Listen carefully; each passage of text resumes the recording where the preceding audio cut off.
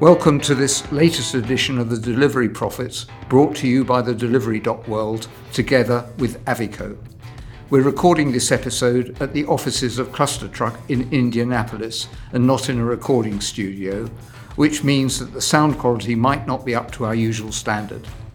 I'm Peter Backman, and today we'll talk about delivery in general and technology in particular, and no doubt we'll get on to other topics too with our special guest Chris Baggott, as we try to get a deep understanding of the forces shaping this rapidly evolving sector.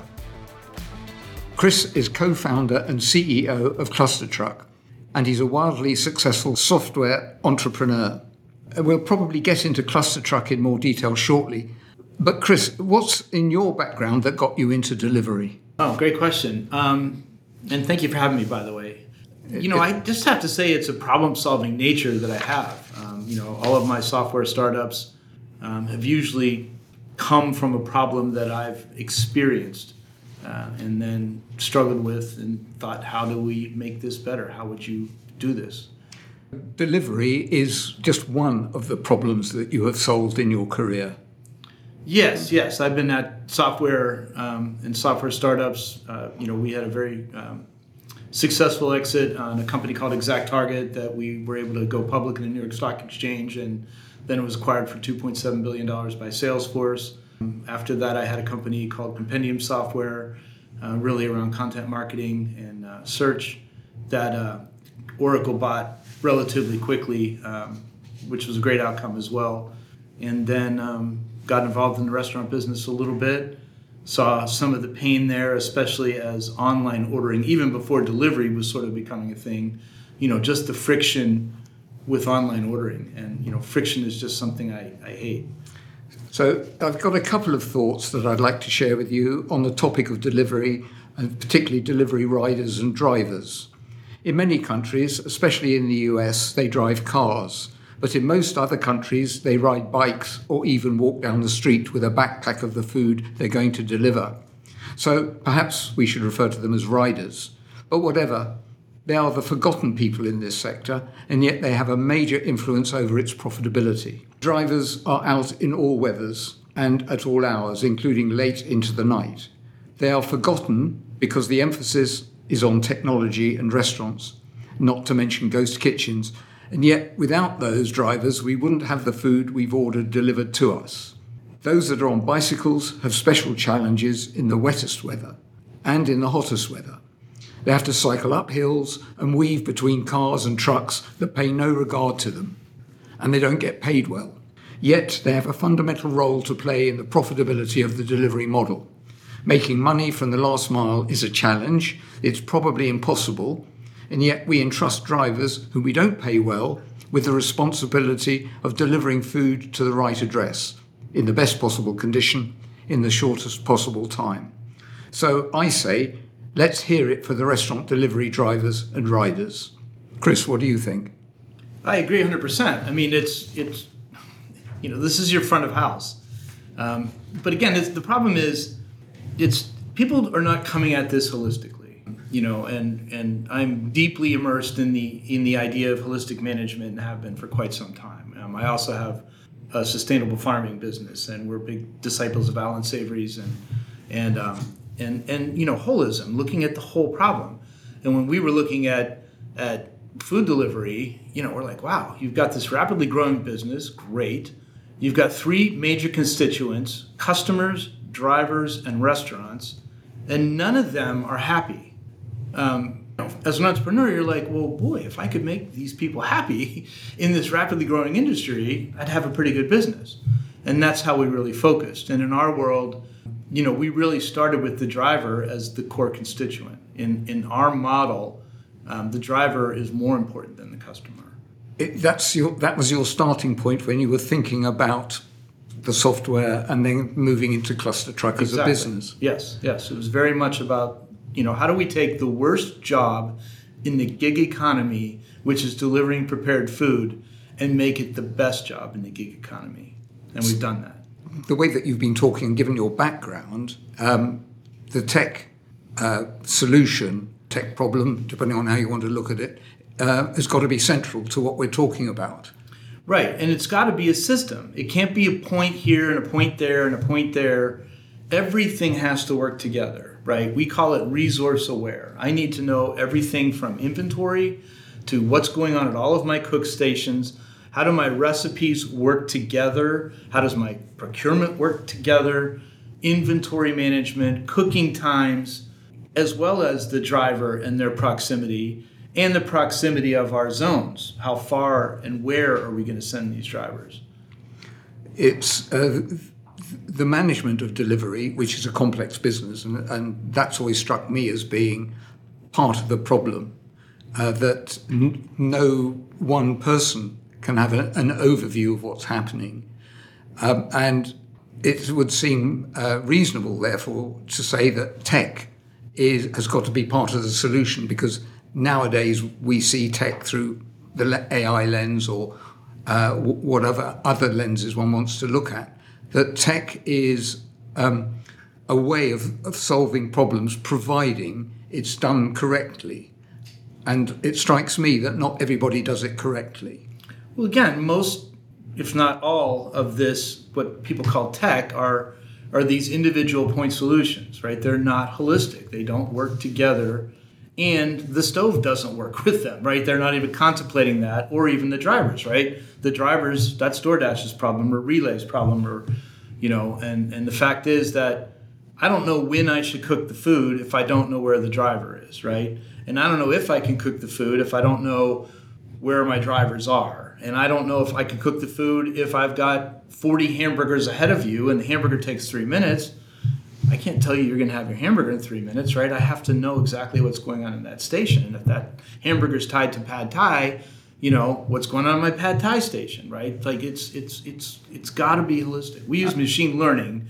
In the restaurant industry, AI has been wildly overused. I don't think there is any. The first AI I saw in my life was ChatGPT. So as someone who's been in software for close to 30 years, we all kind of roll our eyes every time we hear someone say AI, especially in the restaurant business. Yes, I take that absolutely. And of course, the tech business is rather strange to the restaurant business. Oh, yeah. Because restaurant business is all about people. It's about cooking food. It's about solving multitude of problems as they arise. Right. And that's where what we had to do was take all that institutional knowledge, which we didn't have because we're not deep restaurant people, and really think, how could we consider that data, and therefore how do we build software around it? Just, when to cook food, typically in a restaurant, is a person, right? Drop this, do that. The Gordon Ramsay, archetype. We're like, that's data. Let's just put it in a database and fire things at the right time. So, given your background, I would have thought that, okay, once you'd identified the problems, the solution was quite easy. You just write the software and job done. Yeah, right. 8 years later, it's so easy, yeah. No, we had a lot to learn. And, again, that's one of the things we're really proud of. And, we've spent a lot of money. I mean, we've had almost $40 million come into the business we're in our 7th year. And, yeah, we went down a lot of wrong paths and we learned a lot of lessons, which, we're here to share now. This is how you do it.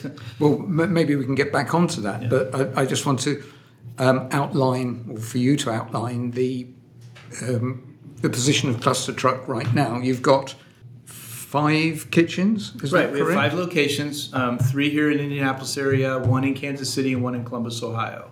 And each kitchen has got roughly how many people? It depends on the model. We have 2 different cooking models. One is, we call it an indie style kitchen, which is more like a cheesecake, which is kind of our initial epiphany, right? Is like, okay, cheesecake.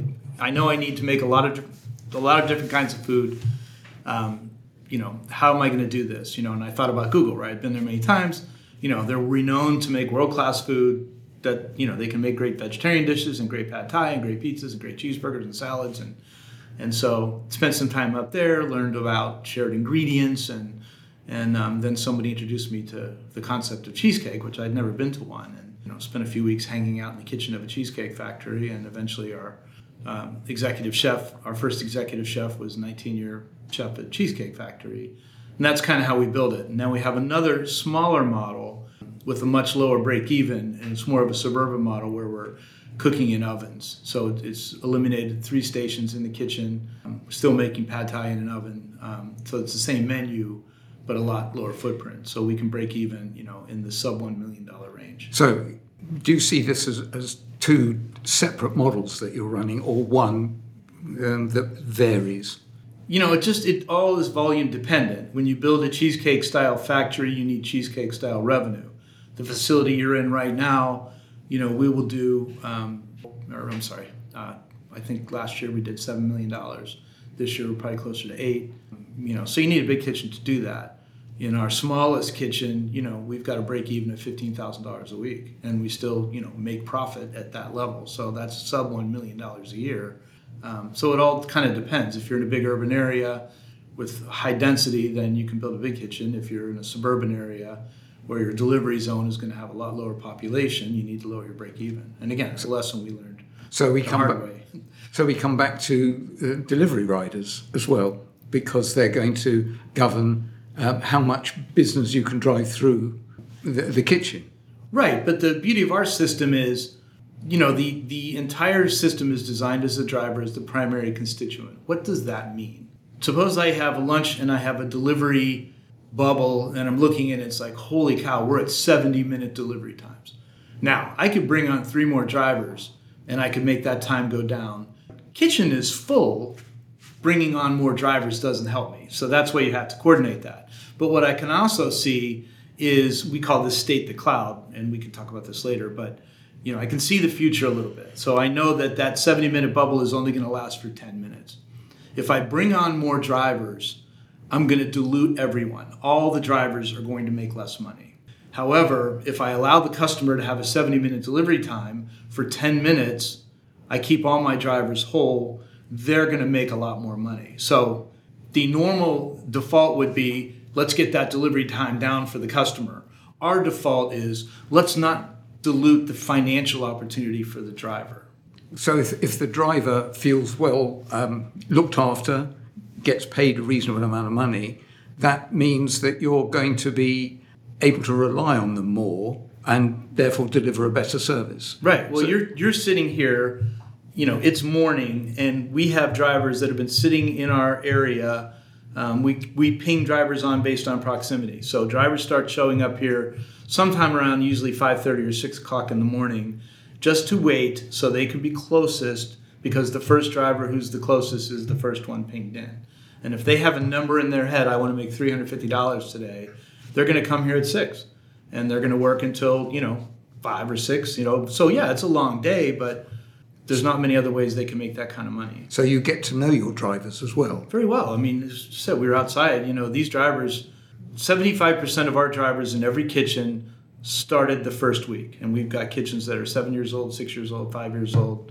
They never leave. So they are part of the family. Absolutely. And that's another reason why you can rely on them more, and that they can help drive the business, because you don't have to worry about them. Well, they're better, right? Because they have more experience. Like, I used to go out and drive just to, I saw Dara did this a couple weeks ago, and I used to do it all the time, and then they'd be like, can you stop driving? You're too slow. Because, I'm sorry, I'm whispering, but these drivers get so good because they know their zone so well. They know their system so well. Turnover is expensive, right? You've got to train new people. If you've got a random driver coming into your restaurant every single day, that's a whole new learning curve. That's minutes of time. And we count our lives in minutes and seconds here. So we started off by talking about the delivery rider, and we've come back to him. Is it always him, or is it her as well? No, it's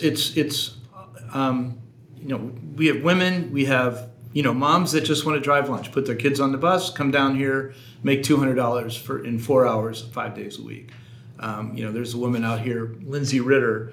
Lindsay started with us in the very, very beginning, driving a jalopy. Lindsay's a wonderful person, probably hadn't made some great decisions in her life. Wound up here, she's still here, She's been through 3 cars. My car is a 2018 Subaru Outback.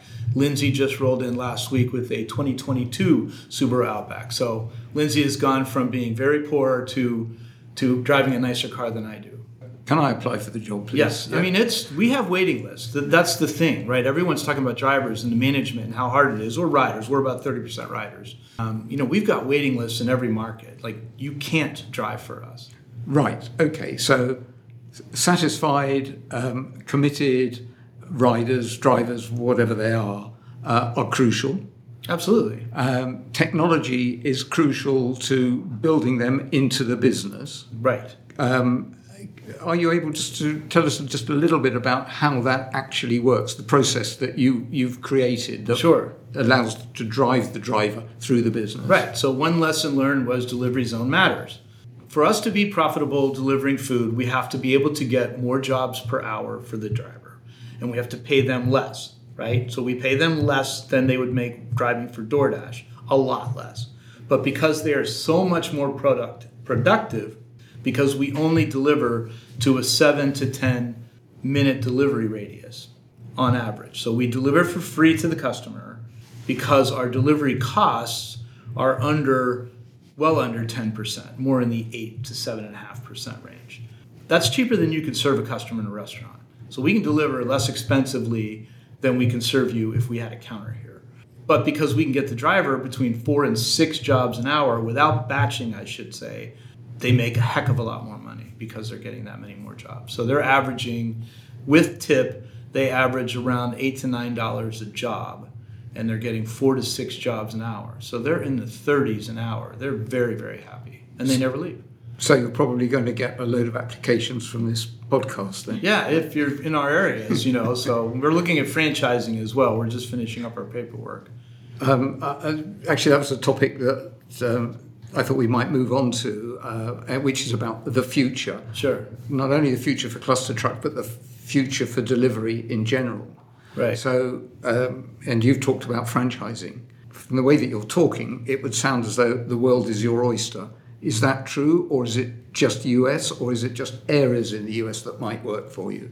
Well, we've kind of proven it in every scenario, right? We've gone, as I said, I've got a kitchen that does $15,000 to $18,000 a week that's profitable, and I've got a kitchen that does $150,000 a week that's profitable. So I feel like we can kind of fit in everywhere. We can bike, we can walk, we can drive. It's all whatever the right model is. I mean, I can imagine this in the Empire State Building.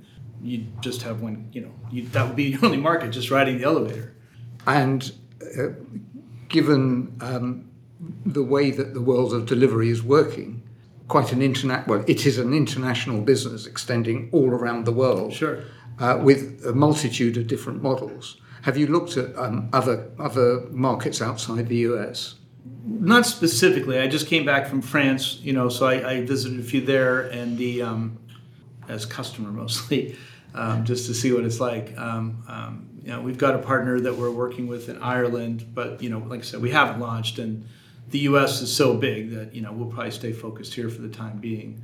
Yeah, and I think what's happened is, everyone is kind of thrown. Like, we know a lot about what doesn't work, not just cluster truck, the industry, right? Mm-hmm. We know that the cloud kitchen model is very shaky. We know that the DoorDash model is, although everyone is still committed to it. I always go back to travel and like Expedia, where Dara used to be the CEO, and I have a whole speech of his where one of his key points was, use Expedia as a marketing engine, but you need to maintain the relationship with the customer. If they don't come to you next and they're coming back to me, that's on you, right? So the whole idea of using these search engines, DoorDash and all of that, for demand generation is fine, just like I use Google for demand generation. But at the end of the day, you want to own that customer relationship, and you've got to own that delivery. It's the only way you can make it affordable. So that sort of moves on to the area about the future for delivery in general. And it struck me right from the very, very early days that everybody is paying for delivery. The investor... And yet nobody's making any money. Well, that's what I mean. Yeah, you've got the investor, you've got the operator, you've got the ghost kitchens, you've got the customer who's paying a lot. and you've got tech companies and so on, all either not making money or getting close to it, but having some sort of strange definition of EBITDA to get there. Adjusted EBITDA. Adjusted EBITDA, yes. I've had conversations with accountants about what that actually means. Right, and they say, right. well, it means what you want it to mean. Mm-hmm. So, given that, that's crazy, isn't it? I mean, why on earth do we have delivery? I mean, I'll tell you, in the software business, I remember Salesforce years ago, they came out with this platform called S-Force, and we were thinking about building a company on it. The investors we went to, who were very, very smart people, would be like, that's crazy. Why would you build a business, and at the time Salesforce wasn't profitable, why would you build a business on top of an unprofitable business that you could look, and now you look at all these businesses that are building dependent on DoorDash to be there. It's unprofitable, and they have no path to profitability except two things. Fees, well, they're all fees, right? Fees on the customer, or fees from a marketing standpoint, fees to the restaurants. And, as I said, the very first day I started thinking about this problem was when I saw Grubhub go public. And Matt Maloney was talking, I think, to Jim Cramer, and, he's talking about we bring these restaurants incremental revenue, and I was like, oh, no, you don't. You collect my data, and you're going to build this massive database, and you're going to sell it to the highest bidder. Type in burger near me, and I promise you it's going to be McDonald's. So you can start or you can end with a point that delivery is a crazy business and it doesn't work. And yet it's it's worth several $100 billion. That's the exciting part, right? Yes. Everyone's doing it wrong, right? So if you can figure out how to do it right, the customer's there, right? The customer is standing there saying, please serve me. And the customer is frustrated because it doesn't matter if it's my favorite local place. And now with DoorDash forcing batching and things like that, the food quality is going to go down. The timing is going down. The expense is going up for the consumer. So everything to try and make the economics of DoorDash work is really diminishing the driver and the customer experience, right? And so if you can come in here and make customers happy, in a day at Cluster Truck, 90% of our business comes from returning customers. Like once they have this experience that's like hot, fresh, good, friendly driver, free delivery, affordable price, like you check all the boxes, like they're not going back to the third parties. Right. So what is in a word or in a sentence, what is it that makes that model, the Cluster Truck model, work? Yeah, I think from the start it's the technology, right? It's the idea of having a holistic technology that is managing not only your drivers and your delivery, but your customers, and most importantly and most frequently missed, the kitchen itself. You have to manage the kitchen in conjunction with the driver. They're not two separate things. They're one thing. And I think that's an incredibly helpful insight that most people don't recognize, because it seems to me when they approach delivery, they approach it as a problem, and the problem is not how can I make this a profitable business that's going to grow, going to satisfy people. Right. It's usually a more specific problem that they've solved. That's the in holistic management we call that reductionist, right? You have a problem, you're going to solve that problem. You're not stepping back and saying, what's causing this problem and what am I doing wrong in the whole system that's creating this end problem that I'm going to try and find an end solution for. So reductionist is a new word for me. Okay. It probably isn't for most people, but it's a new word for me. And it's one that's going to find its way into my lexicon, and I'm going to be using it all over the place. So it happened to me. So it's Thank you. Okay. So I think it's probably getting sort of wrap-up time. Okay. But is there anything that you feel is worth saying, either about what we've been talking about the world of delivery, or about Cluster Truck, that you think is really worthwhile pointing Well, I think out? generally speaking, I'm a big fan of Clayton Christensen, who wrote The Innovator's Dilemma, years ago, where he just talked about, the problem with incrementality. My background early on, my first data forays was with the catalog industry. Sears Roebuck was one of my customers. Sears brought me to the internet through Prodigy. Sears had warehouses. Sears had, distribution and fulfillment centers and, omni-channel thinking, and they lost, right? And they lost the internet, and that caused them to lose everything because they thought incrementally. What we're seeing in the restaurant industry today is still incremental thinking. It's not disruptive. Amazon won because they said, we're going to do one thing better than anyone else. And now we're seeing lots of delivery kitchens coming up. And as you know, we've split our software out of ClusterTruck into a company called Empower.Deliver. And the combination between these other purpose-built delivery-specific kitchens, like, to me, that's what's going to win. It's not going to work going at the back door as incremental revenue. It's not going to work in massive real estate plays where I've got 25 kitchens in a building. It's going to work in a very tightly integrated system, and we're seeing lots of entrepreneurs coming up to that. So that's great, Chris. So you've given us a website for empower.deliver, but you haven't given us a website for ClusterTruck yet. So how can people great. We don't find really even have a website, but clustertruck.com, and then you can find our cities. So you want to look at our menu, because basically we don't have a website. Customers come straight to the menu.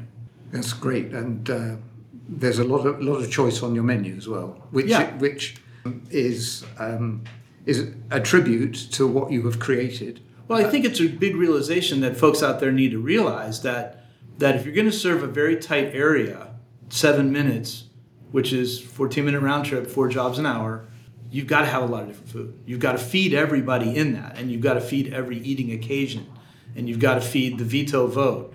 But if I'm only serving 7 minutes, I can't do that with 3 concepts. It won't work.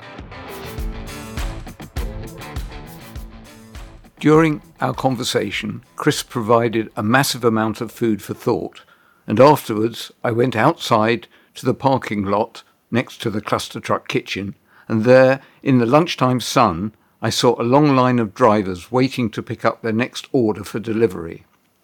I spoke to some of them, and they told me a couple of very important things. One was that they only work for ClusterTruck, and that implies a level of loyalty that's unusual in the world of delivery. And the other thing was that they don't just leave the order with their customers. They chat to them, they get to know them, and that's another very unusual thing in the world of delivery. All in all, I wish I'd spent longer with Chris. And now that I've had the opportunity to reflect on what he said, I'd like to share some of those further thoughts with you. I'll start with something that I've often talked about before. They are the 3 original sins of delivery. The first is what you could politely call the cost-revenue imbalance. Basically, it doesn't make money. The second sin is that operators who cook the food for third-party delivery don't know who their customers are. The process just isn't transparent. And the third sin is that the operator doesn't form a relationship with its customers and doesn't get the chance to do what brick-and-mortar restaurants do, get to know their customers as people. To that, I think it's worth adding a fourth, and I alluded to it in my introductory comments. It's the fact that the delivery model is based on paying low wages to people on whom the delivery company relies totally. This gives rise to the conundrum of how to pay them much more without throwing the delicately balanced finances of delivery into disarray. In other words, how to pay drivers more without making deeper losses. The way that Chris tells it, and I've absolutely no reason to doubt him, this was his starting point in the development of ClusterTruck.